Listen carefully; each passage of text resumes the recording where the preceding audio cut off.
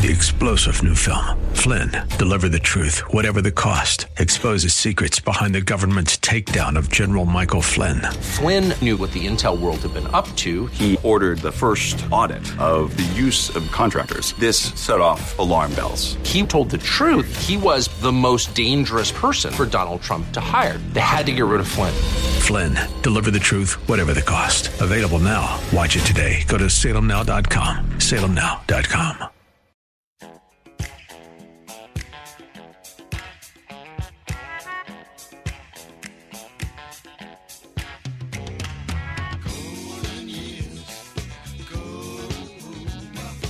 It's Ask the Lawyer with Mike Connors. Got questions concerning elder or estate law? Attorney Mike Connors has the answer. He was recognized in 2020 as one of New York's top lawyers by New York Magazine and brings over 30 years' experience to the table. His office number is 718-238-6500. That's 718-238-6500. Here's Mike Connors. We are gathered here on hallowed ground, horses raised, heads bowed down. We're gathered here on hallowed ground to sing this old way.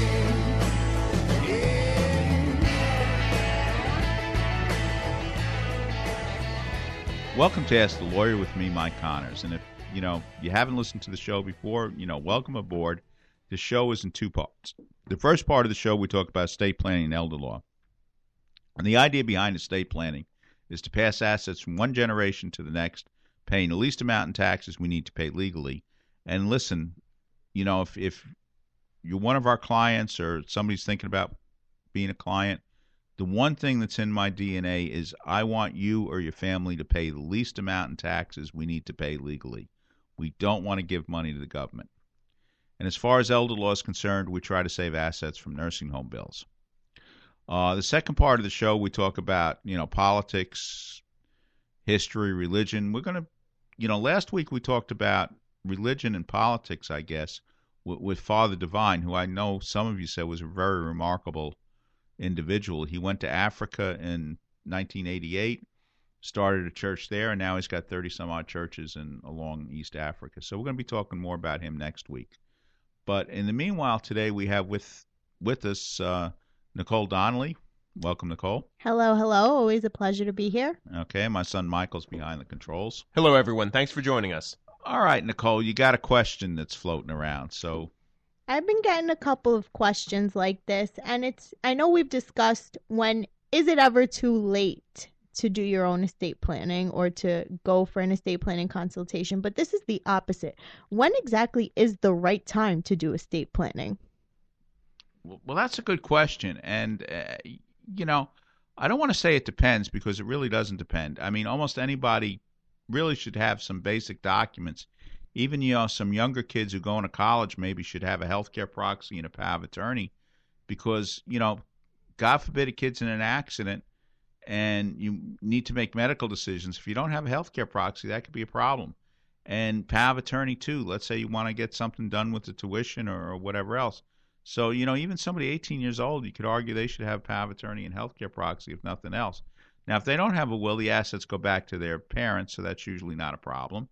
But even in some cases let's say you have a kid going to college, for whatever reason, there's a divorce, he's estranged from his mother or his father, he's in a car accident, the assets that would go into his estate would go half to his father, half to his mother. And a lot of people, that's not quite what they want. So to some extent, you could say everybody needs a will. And of course, you go on a few more years. If you have children, you want to appoint a guardian. What does that process look like? I got a lot of back and forth with people coming in and saying, all the parents in my parent group have wills that appoint guardians and trustees of the person as opposed to trustee of the property. What does that entail? What does the court do when it sees a will like that? Well, the court ordinarily would follow the wishes of the parent, but let's say for the sake of argument you have a child under the age of 18. You can appoint a guardian through a will for that child. And that the job of the guardian is where does the child go to school, where does the child live, those kind of basic decisions to step in the place of the parent. And it's one of the hardest decisions you have when you're doing a will. But some people confuse that with trustee. The trustee ordinarily would take care of the funds that are left to a child. And a lot of parents say, well, I don't have any money, so I don't have to worry about, my kid. Well, if you have a set of parents and they both pass away, there's a good shot there's going to be a pretty big lawsuit out there, and who controls that lawsuit and who manages the money for a child. And we had that in September 11th. We had a bunch of relatively young people died, had huge amounts of money coming in, and it was left to a child under the age of 18, which means the court holds it, administers it until the kid is 18. And maybe the worst part of it is when the child reaches the age of 18, the child gets all the money that's in there. Do you want an 18-year-old to be handling, millions of dollars? So ordinarily not. You want somebody to handle the assets. You're going to say something. If I was that 18-year-old, I would certainly want to be handling all these assets. I don't know. What was your judgment like when you were 18? Fantabulous, if I do say so myself. Okay, well, in some cases, maybe, that's okay. You were on your way to law school back then, so. And this is something we talked about before we went on the show today. It's almost never done, but I think it's probably a good idea. You can appoint a guardian through a deed and record it. And I would bet the clerk's office would look at you like you got two heads if you're trying to record it. But the idea behind it, like if you go through probate, you appoint a guardian through your will. It's going to go through probate, and the judge is going to take a look at it. It's going to go through, depending on who your other relatives are, who's your next of kin, who's not. It could take months, if not years, to get through probate. And, of course, if you have a husband and wife and they have children and they're both in a car accident, believe me, you're going to go through probate anyway because you're going to want an executor appointed to be able to, sue whatever it was, the bus, the plane company, the airline company, the truck that hits you, whatever. So you're probably going to bring a lawsuit to against somebody anyway, so you're going through probate. But in the meanwhile, the kids could be waiting. Now the judge could sign a temporary guardian. But you, in theory, can go, you sign a deed recording, record it with the county clerk saying, I appoint so-and-so to be guardian of my minor children. And that deed can be recorded, and that's done relatively quickly. I would dare say that if you went into a county clerk's office, they, again, would look at you like you got two heads. But it can be done, and in some cases it should be done. It's right in the statute. If anybody has a question about that, I know some people out there are going to say, what are you talking about? But if you look at the law, you can appoint a guardian, by deed, and it's not going to go through probate. This is where the written law and the practice of law have not met. I would dare say you're right, because I haven't seen, in my 40-some-odd years of practice, I have not seen somebody appoint a guardian by deed. But in theory, I think it's a good idea. The thing is, when you're starting to do this planning and doing this kind of stuff, you're very rarely thinking about that if you got a husband and wife, that both of them are going to die in an accident together, which statistically doesn't happen very often. It happens. It's like plane crashes. They happen, but they don't happen statistically. I'm not talking about if you're flying a small plane or something like that. I'm talking about, like a commercial airline crash. Statistically, it doesn't happen. It does happen every 20 years or so, but it doesn't really happen. And husband and wives dying together in today's world really doesn't happen, very often. Again, it's really the exception to the rule. But no matter what, you should have a will, because, again, whether that does happen and you want to appoint a guardian, and two, something could happen where husband died. Look at what happened tragically in Texas. The wife dies in the relatively young people. The wife dies in the gunfire, and the husband dies of grief a few days later. Mm-hmm. I mean, something like that happens. And, older people, sometimes it happens. Especially older people, husband dies. Natural causes, wife's upset, and she dies a month or two later of natural causes. So everybody should have a will. And even that younger person that we're talking about, I can tell you right now, there are younger people out there like that something happens to them, they're a car accident, and half the assets go to an estranged father. Now, in theory, under the law, if the father abandoned the child, the father does not inherit from the child. And, of course, it could be the mother. That very rarely happens. But we've been through those cases where we try to get a father disqualified from inheriting from his child because the father was a career criminal, the one case that I remember. And of his 20 years of adulthood, he spent like 18 years in different federal and state institutions behind bars. And he did very little to support his children. In that scenario, would you say a court proceeding like that is literally just a battle of who tells the better story? It could be, but the gentleman that I was thinking about,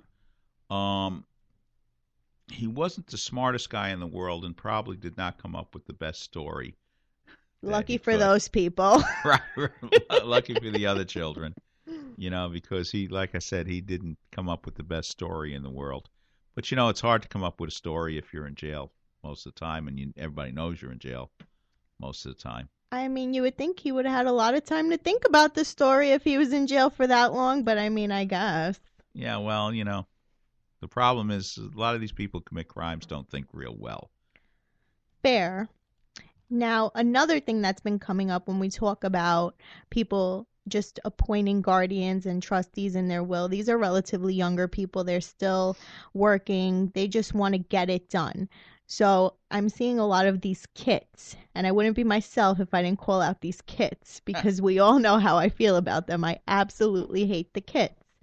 And they have a whole bunch of documents, and they kind of leave it up to chance for the people. And I don't see why people are investing in them, but they are.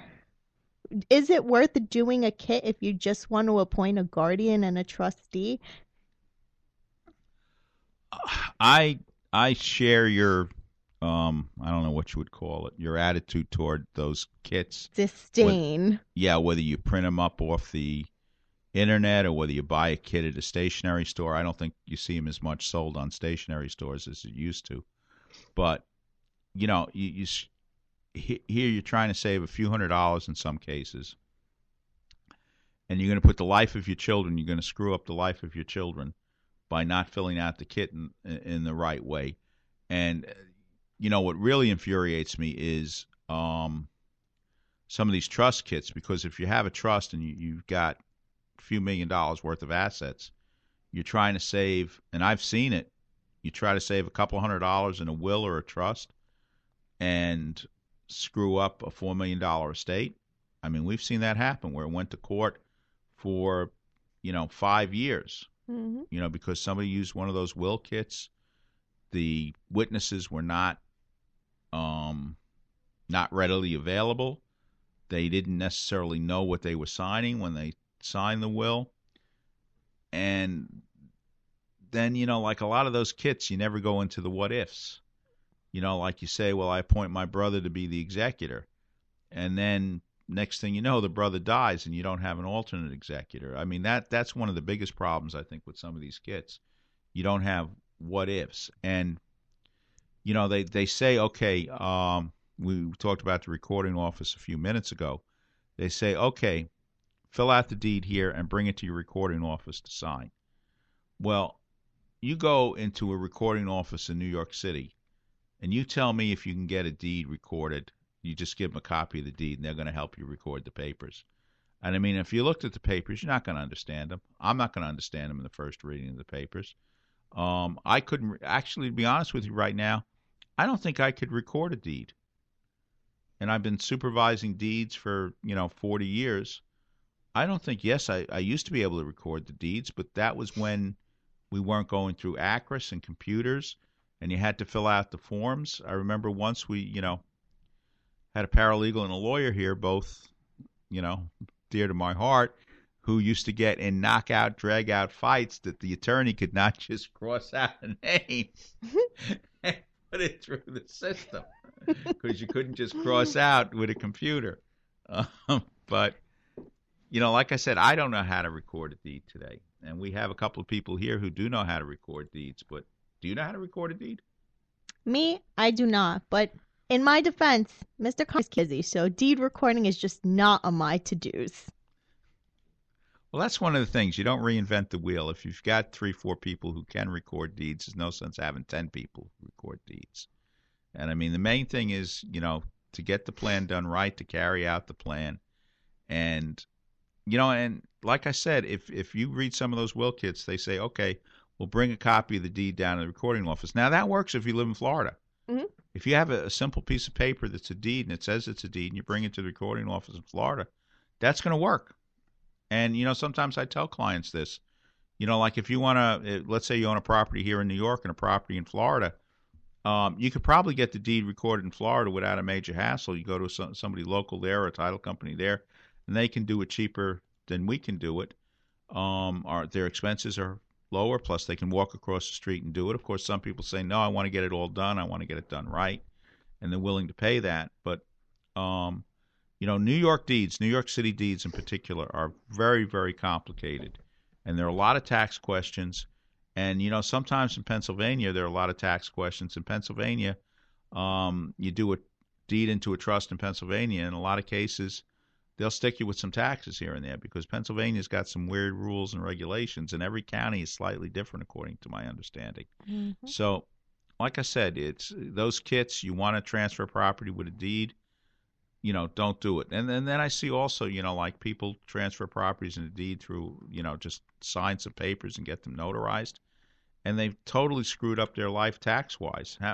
I know you've had some examples. Taxes are a big thing. And now that we're talking about taxes, I love everybody's accountants. Don't get me wrong, I really do. But when it comes to paying your taxes for your estate or any estate planning taxes that you may think may come up because your house is in a trust, just consult your lawyer. Your accountant, I love him. I swear I do. He is not reading your 25-page trust for free. He does not care. Just call us or call somebody who does care to read it, and they will tell you if you will pay capital gains if you sell your house out of a trust. I've gotten this question 4,000 times, and I don't know what to do about it. I want to do like a general announcement to all the accountants. The Connors and Sullivan Trust, if the house is in the trust, there are no capital gains. Unless you sell it during your lifetime, at which point there are still capital gains. Depending on, but your residence, even with the trust, you still get the assuming you're married, you get a $500,000 exclusion. And what a lot of people don't realize, and let's say you have $1 million property, a husband dies, let's say recently, property's worth $1 million, and assuming they bought the property after 1977, because the different rules that apply before 1977, but assuming the property was born after 1977 and the property's worth $1 million, husband dies, wife gets the stepped-up basis on her half of the house. She gets $500,000 tax-free. If she sells within 2 years of her husband's passing, she's going to get his $250,000. I think most of you know if you sell your personal residence, the first $250,000 of capital gain is tax-free. You're not taxed on it. So you get the husband's $250,000 tax-free if you sell within 2 years of the husband's passing. And then the wife keeps her own $250,000 tax-free. So if you have $1 million house that you paid nothing for, you bought it in 1960. Well, if you bought it in 1966, there are different rules because you bought it before 1977. So let's say you bought it in 1978 for $50,000 and you sell it for $1 million. In that example that I just gave you, you do not pay capital gains taxes. You go to your closing, you pay your closing costs. After you pay your closing costs, that $1 million goes out tax-free.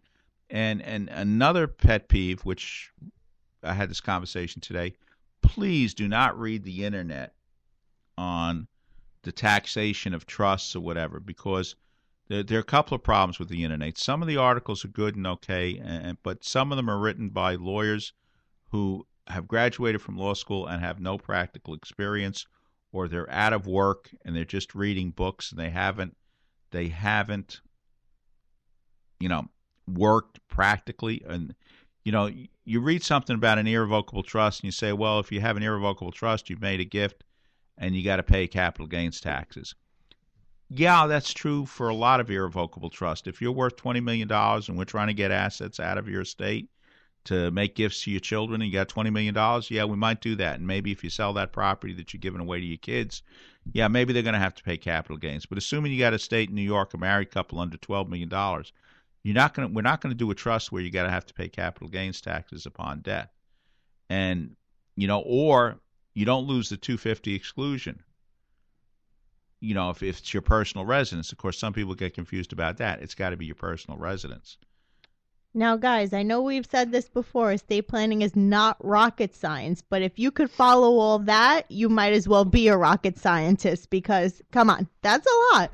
And that's a lot that not many people are putting together. And mind you, all that math was done in his head. He's a genius. Well, I'm not bad at math, but I don't think that's quite genius level. You got to be able to add and subtract. And that's about it. Taxes are a lot easier than they used to be because of computers. Have you met people nowadays?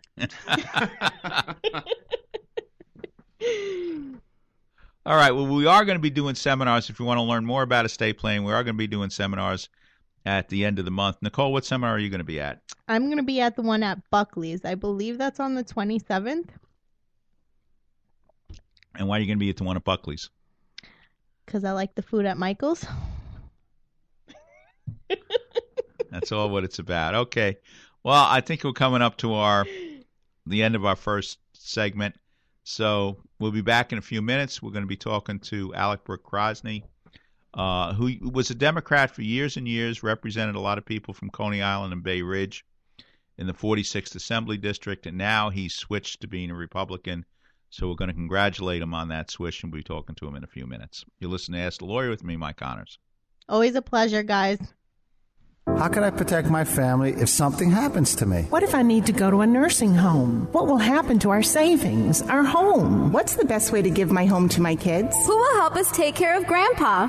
These and many other questions can be answered with a phone call to Connors & Sullivan, Attorneys at Law, PLLC, 718-238-6500. Mike Connors, one of New York Magazine's top lawyers, has over 30 years of estate planning and elder law experience. Mike and his team of professionals will help you protect your assets from probate, taxes, and nursing home costs so you can have peace of mind knowing you and your family will be taken care of and protected. I'm Mike Connors, founder of Connors & Sullivan. People don't plan to fail, they fail to plan. The time to plan is now. I'm Beth Connors. Call today for a free initial consultation with one of our experienced lawyers. Connors & Sullivan in Brooklyn, Queens, Manhattan, and Staten Island. Call 718-238-6500, 718-238-6500, or ConnorsandSullivan.com.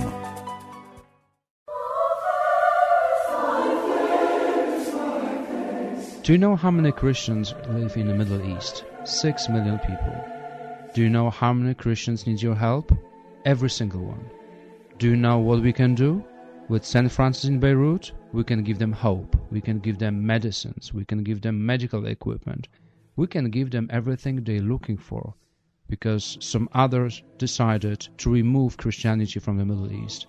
But if we will help them every single day, not just to feed them or clothing, it's all about giving them another day with the idea that they are recognized, that we love them, there are cousins, sisters, there are roots. So St. Francis in Beirut, it's all about helping Christians, and you can be part of that help too.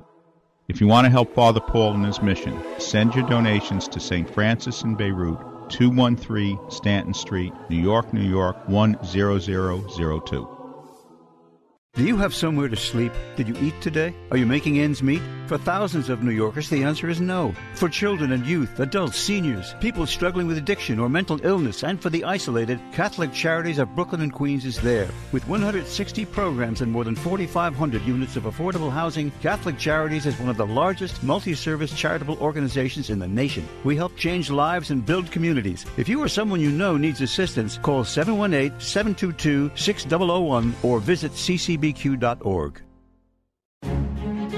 Time now for Connor's Corner, where Mike takes a closer look at topics like history, politics, religion, and more. Here's Mike. Welcome to the Connor's Corner segment of Ask the Lawyer. As we've mentioned before, again, this is an election year, and it's important to vote. And we're talking to different candidates around Brooklyn, and we've got, an old friend, Alec Brooke Crosney, who's running for the Assembly on the 46th Assembly District. Now, you used to represent the 46, didn't you, Alec? Yes. I've been representing 46 Assembly District from 2007 till 2015. Then I left because of some family issues.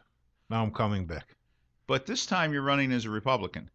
This time I'm running as a Republican and the Conservative Party nominee. And Okay. thank you for Well, having me. if you weren't running as a conservative, maybe you wouldn't be on the show now. Fran wouldn't let it. Mike, you remember, I was conservative even as a Democrat. I was a conservative, so yeah. All right. Yeah. So why did you switch parties? Well, to say just in a few words, like a lot of people in this country, in this state, in this city, I just fed up with Democratic Party politics. In another few words, I would say that the Democratic Party just left common sense behind, and for me, common sense was always a very important thing to work with as a politician, statesman, rather. So that was the reason. I gotta tell you, Mike, that I didn't change a bit. The party changed a lot. I'm almost quoting Ronald Reagan now when he said, "I didn't leave a Democratic Party; party left me." So I'm just I just totally agree. That's what happened to me. That's the same thing that's happened to me. Now, I've been talking to a lot of people, obviously, and it seems in the last few years, a lot of people from the Russian-speaking community have been changing their political ties. Where's your family from originally? Originally from Moscow, from Russia, which is these days you're even hesitating to say it because of what's going on in Ukraine, unfortunately. But yes, from Moscow, from Russia, my family has been a kind of, they were not a dissidents, but they always consider Russian government not a good friend. So I've been. I wanted to escape from the former Soviet Union since I remember myself, really. Just maybe when I was 17, that was the first time that I really wanted to get out of that empire. But it wasn't that easy. But in 1989, when Gorbachev came to power, he came to power a couple years prior to that. But in 1988, when I left former Soviet Union, it was kind of easier. You just you wouldn't face the possibility of losing a job and money and put your family in a bad situation. So 1988 was already a better time. And that was the year when I escaped, like many other Russian Jewish Americans, because there was the time when it was the only group of people who were allowed to leave Soviet Union, and ironically with Israelis visa. So at that time we were going to Vienna as an Israeli immigrants, and then we would ask the American consulate for changing the route, so to speak, and go to Italy and ask for permission to enter the United States. That was the route those days. And talking about political preferences, many of us came during the time where either Ronald Reagan was still a president or his influence was still a big, not only in politics, but in this country. You would ask why many Russian-speaking immigrants still register as Democrats at that time. Well, we thought that Democratic Party is a party of immigrants. And at that time, Democratic Party was very different. If you remember, Mike Geller was a district leader on Sheepshead Bay at that time, and his club, we called his club, which I was a member of, Giuliani Democrats. So it was really a different Democratic Party.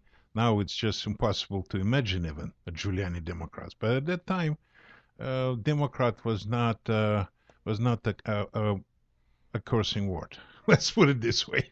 But and because we were immigrants, we just kind of thought that the Democratic Party is a party for immigrants. But then a lot of things changed in this country, and over the years, many Russian Jewish immigrants, I should say, became Republicans. There was at the time when we came to this country, was quite a few programs within the Jewish communal circles and organizations that would advocate in politics and would help people to register. So accidentally, they were registering people Democrats. That's another reason. That's another reason why many of us became Democrats. But there's some other reasons. And another reason that we came to this country because, this is a country of personal freedoms and a country where anybody can become an entrepreneur and have a real control of your own life. And that's something that would be then once you understand what's going on around, once you're not an immigrant anymore but becoming an American, you understand that the Republican Party kind of in alliance with that more than the Democratic Party. So I guess I just listed a few, but probably most important reasons why we changed.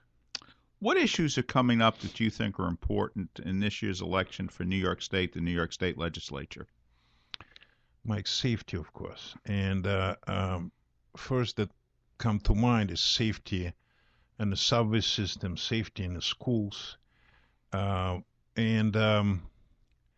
kind of, it might be because I'm, by nature, I'm an entrepreneur, I'm a businessman. I might just talking usually and thinking more about the solutions rather than just conversations about it. So, and it's hard to find the solutions. It's hard because what happened to this city within the last, I would say, 8+ years during the de Blasio administration is something that brought this city to the situation of the 70s or maybe beginning of 80s in terms of safety. And it just I think it's by 90% it's a policy of a Democratic Party, policy that would reject things like stop and frisk, policy that would reject supporting the police, the very force that's providing safety and security to our city. In fact, every elected official, mayor included, when we're swearing in, the first thing that we're swearing in that on the idea of providing safety and security to our constituents. And then, a couple years ago, just many elected officials, Democratic Party elected officials, they just turn on the police. And I couldn't understand it, but the first time I heard defund the police, I realized that it's probably time to split my ways, my paths with the Democratic Party because it's absolutely unlogical. It's just unlogical. And so safety is the most important issue. And we have to look at it in the very practical terms. What are we going to do with the subway system? How are we going to fix the situation with the safety in a subway system? I have a few ideas I could share. One of them, it's not even an idea. For some reason, in 2022, we still don't have a closed-circuit TV in the subway system. A closed-circuit TV that would broadcast to the local police stations, or even on the cell phones of our police officers. So they would know, they would have a live picture of what's going on in the subway. I think this is something to think about, and if there is no bill, it's going to be one of my first bills. We have to have that system. And technically, it's not that difficult to build. the size of it is big. It's more than 400 stations, but in 2022 we can do it. We can do it using Bluetooth, Wi-Fi, whatever technology we have now. So it's just safety is one of the main issues, and maybe safety in the subway is the main one, because if there is no safety in the subway, people wouldn't be coming back to work. Many of them. I myself, I'm worried about my daughter. She lives in Bay Ridge, few blocks from the place we're sitting now. Every time she's using a subway, I can't wait getting her text. Either from work or when she's coming home. So it's a very serious and it's a very real issue for New Yorkers. Education, schools, they have to turn finally. They have to listen to the parents rather than listening to UFT, Federation of Teachers. The school should be built on meritocracy, like this country. And we have to identify the best students, and the best ways to have tests is still have gifted and talented programs and have more of them. And in order for us to level the field, I would have some programs in some areas, Coney Island and Bay Ridge as well, for the kids from underprivileged kids from the families with challenges, to have programs which would prepare kids for those tests. But we still have to have gifted and talented schools. We have to have more of them. On the other hand, I believe that not every person at the end of high school education ready for college. In fact, these days, some people, some blue collars, they making more money than the people with white collars. And for that, I think it's important to have to build more vocational schools paired with some union apprenticeship to give people a possibility, a chance to have a good job, good paying job. Yeah, and I agree. And a lot of people would be much better off not going to college, not getting into student debt. Because the worst thing you can do is get the student debt and not graduate from college. Absolutely. And that happens to too many people, I think. Right. It happens to the millions of people in the United States. So this is, I think, one of the major issues in general. In terms of 46th Assembly District, I still have some unfinished business. For example, in 2009, when Mayor Bloomberg was a mayor, and I was in the assembly, and city councilman in the area was Dominic Rekia, very good and close friend, always a supporter. We did the rezoning for Coney Island. And one of the major reasons why we did the rezoning was not only have a big development, and we're having it on Coney Island. There are a lot of new buildings because of our rezoning in 2009. But primarily to have a year-round Coney Island amusement area as a year-round destination with a lot of jobs, with the beautiful areas like in many other cities with the musicians playing the instruments on the street. I mean, we just had those pictures in our offices, and we really believed that one day we'll have a year-round destination in Coney Island. But it didn't happen yet, and in fact, talking to some elected officials in the area, I realized that they just would never know that was the reason. That was the reason to have year-round businesses on Coney Island, to have a lot more jobs, to have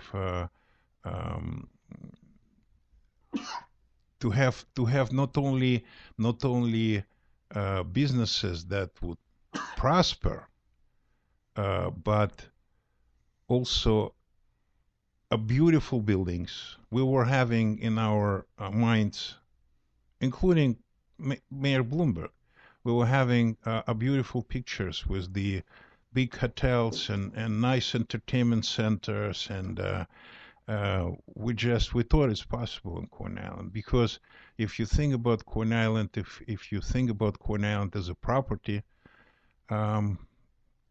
what we have on Corn Island now, I think for the big city like New York City, for the big center of the world like New York City is, it's a shame. Yeah, we have beachfront property in New York City. Yeah. I mean, there's no excuse what happened to it, and it just not properly used. Let's put it this way. So this is a kind of unfinished business for me.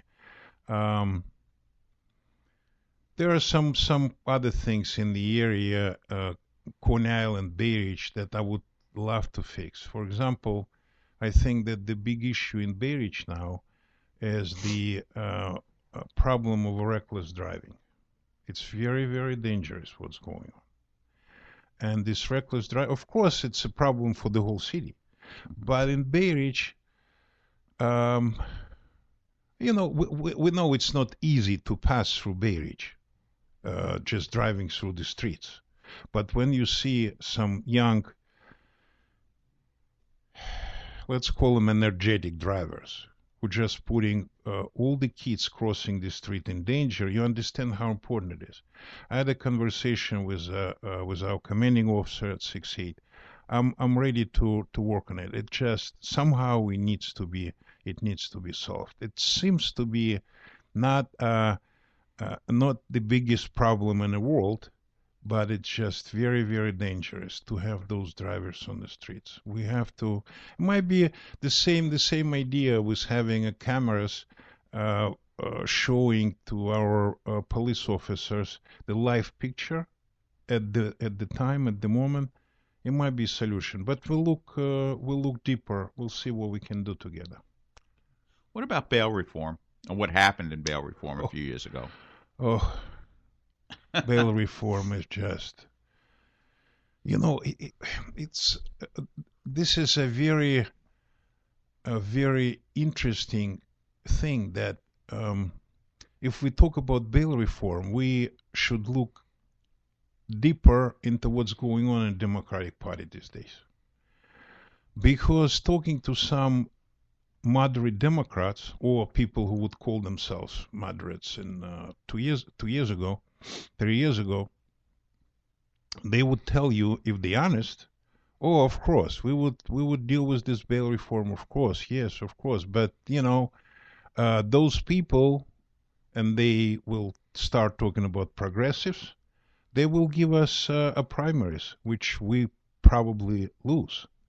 So the situation inside the Democratic Party now is preventing people who, I don't think they're moderate Democrats anymore in what they're doing. In their minds, they're still moderate Democrats. But because they're afraid of progressives giving them a primaries, they just afraid to do anything with this bail reform, and it's just so dangerous, especially when it comes to people, mentally ill people. This is another problem that we have in our city. In the 70s, in the 80s, New York City had some institutions, and a decent number of them. But those institutions were not run properly, so, it's an old story. But we lost a lot of those institutions. Now, the combination between having quite a few mentally ill people on the street and inability of the judges to put them in jail and give them a bail, the combination of that is giving us so many problems in the safety area now. We gotta, the bail reform, we have to get rid of this. But with all the progressive Democrats that's running and popping up everywhere, it's going to be hard. But people, voters, they're supposed to understand deeply what's going on and why it's going on, because of the progressives. Bail reform is still on because of the progressives who just wouldn't think about the city. They just want power now, and they want become an elected officials and get into power, and they're just very active, extremely energetic. But I still hope that America is the place where common sense instilled in the voters would prevail. That's my hope. Now, where can somebody learn more about your campaign, your website? Where can they contribute money to? KrasnyGOP.com, www.KrasnyGOP.com. You can go the website and learn about myself and my bio and the things that I've done and the things that I hope I'll be able to do. And you can donate, and it's always appreciative because it's campaign. You have to spend money when you're running a campaign. You have to go to the printer, and to the printer, word please not always working. Have to bring some money to the printer. Just to let the listeners know, Alec is one of the few Democrats I used to support way back when. Thank you, Mike. Okay.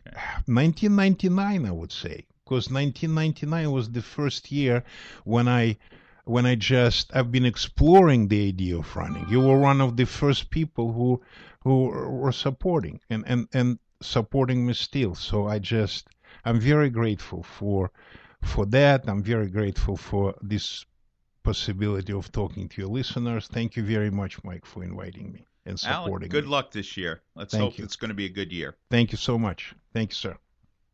Do you have somewhere to sleep? Did you eat today? Are you making ends meet? For thousands of New Yorkers, the answer is no. For children and youth, adults, seniors, people struggling with addiction or mental illness, and for the isolated, Catholic Charities of Brooklyn and Queens is there. With 160 programs and more than 4,500 units of affordable housing, Catholic Charities is one of the largest multi-service charitable organizations in the nation. We help change lives and build communities. If you or someone you know needs assistance, call 718-722-6001 or visit ccbq.org.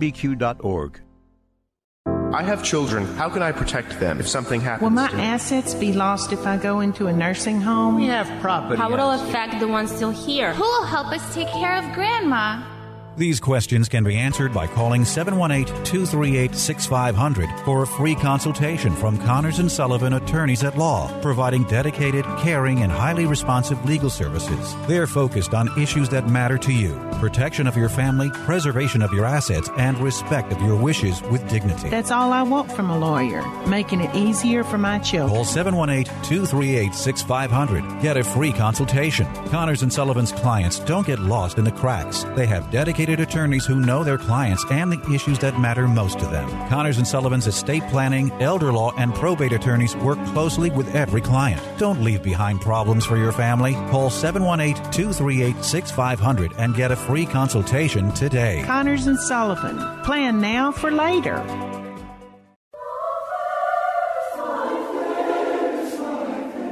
Do you know how many Christians live in the Middle East? 6 million people. Do you know how many Christians need your help? Every single one. Do you know what we can do? With St. Francis in Beirut, we can give them hope. We can give them medicines. We can give them medical equipment. We can give them everything they're looking for, because some others decided to remove Christianity from the Middle East. But if we will help them every single day, not just to feed them or clothing, it's all about giving them another day with the idea that they are recognized, that we love them, there are cousins, sisters, there are roots. So St. Francis in Beirut, it's all about helping Christians. And you can be part of that help too. If you want to help Father Paul in his mission, send your donations to St. Francis in Beirut, 213 Stanton Street, New York, New York, 10002. Thanks again to Alec Krasny. And, you know, talking to some of the people I know in politics, Brooklyn is coming into a sea change, you know, in the political basin and whatever. And Marty Golden, we're going to be talking about next week about politics. But there are a lot of seats that the Republican conservative side can pick up in Brooklyn this election as long as we come out and vote. Meanwhile, we're ready to wrap up this week's show. And Nicole, again, what's the one lesson that you want the public to take out of our colloquy earlier today? If there's anything that you learn out of today's segment, it's that it's never too early to start your estate plan. I think Mr. Connors would agree. He's shaking his head, but he is not saying anything. No, I didn't say. No, I think you're right. You know, sometimes you shake your head in an agreement. You know, but you're right. You know, like, again, sometimes even like, I mean, you know, most of the time nothing happens, but even an 18-year-old could be in an accident. And, you know, you don't like to think about some of those things, but it can happen. And you know, to some extent, it's never too early to do estate planning. And anybody who has a child, anybody who has a young child should do some estate planning, because if nothing else, you want to appoint a guardian for that child. And, you know, whether you do it by deed or will, you should have something in place so that something happens to you. And, of course, you know, sometimes you say, well, you know, my husband, he's around, I don't need a guardian. Well, something could happen to both of you. And sometimes, you know, in some cases, and we saw this on September 11th, you may not want the parent of the child to handle everything for the child because maybe they're not financially responsible. And we saw that in, you know, September 11th. Let's say a police officer passed away. He's got a child. The mother of the child he was not married to, maybe she's not that responsible. And, you know, do you want that parent to be the guardian to manage, you know, guardian of the property to manage those assets? So, you know, it's never too early to do estate planning. Now, again, we're doing seminars. Nicole, which seminar are you going to? I'm going to the one on Buckley's. It's the one on June 27th that kicks off the week of seminars. So that's Monday. And then Tuesday, where are we? Tuesday, we're at Connolly's Corner. And when I say we, I mean you. And then Wednesday, you're at Greenhouse Cafe here in Bay Ridge. And Thursday, you're at the Adria in Bayside. And I do want to note, for any of you who are out there thinking, I want to do my estate plan, I'm just going to save some money on doing it with the lawyer, and I'm going to get a kit, come out to the seminar. Please hear the stories that go on when people choose to not do their estate planning, or even worse, do a bad estate plan, because there is such thing as a bad estate plan. The seminar will scare you silly into wanting to just come straight to Connors and Sullivan and do it the right way. I promise you're not saving in the long run. Okay, so if you want to come to one of our seminars, give us a call at 718-238-6500, 718-238-6500. In the meanwhile, we're going to be back next week at the same times and stations. Remember, it's never too early to start your estate planning. But thank you for listening to Ask the Lawyer. With me, Mike Connors, accompanied by Nicole Donnelly, who is always happy to be here with you guys. And my son, Michael. Thanks so much for being with us this week. We are gathered here on hallowed ground, voices raised, heads bowed down. We're gathered here on hallowed ground to sing this soul away. We are gathered here on hallowed ground, voices raised, heads bowed down. We're gathered here on hallowed ground to sing this soul away.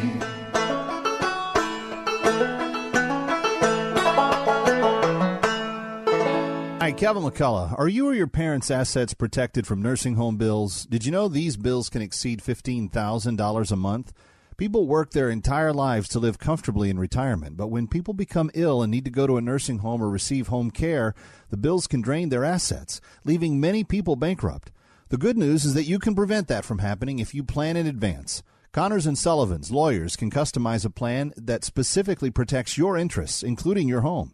Schedule a free comprehensive telephone consultation with Mike Connors to discuss your issues and concerns from the security of your home. Call today, 718-238-6500, 718-238-6500. Don't let nursing home bills take your life's savings and leave you and your loved ones bankrupt. Don't wait another minute. Mike Connors can take you through the process by telephone and start a plan designed for you today. That's 718-238-6500. 718-238-6500. The preceding pre-recorded program paid for by Connors and Sullivan, Attorneys at Law, PLLC. Three-star General Michael J. Flynn, head of the Pentagon Intelligence Agency, knew all the government's dirty secrets. He was one of the most respected generals in the military. Flynn knew what the intel world had been up to. He understood its funding. He ordered the first audit of the use of contractors. This set off alarm bells. The explosive new documentary, Flynn, Deliver the Truth, Whatever the Cost, uncovers the facts behind this scandal. Flynn told the truth. He was the most dangerous person for Donald Trump to hire. I find out the worst enemy that I'm going to face in my life is right here in America. They took my assessment and they wanted me to change it. And I was like, I'm not changing it. They had to get rid of Flynn. With in-depth interviews, archival footage, and never-before-seen personal records of the man behind the headlines. I just felt like I was drowning. Flynn, Deliver the Truth, Whatever the Cost. Available now. Watch it today. Go to salemnow.com. salemnow.com.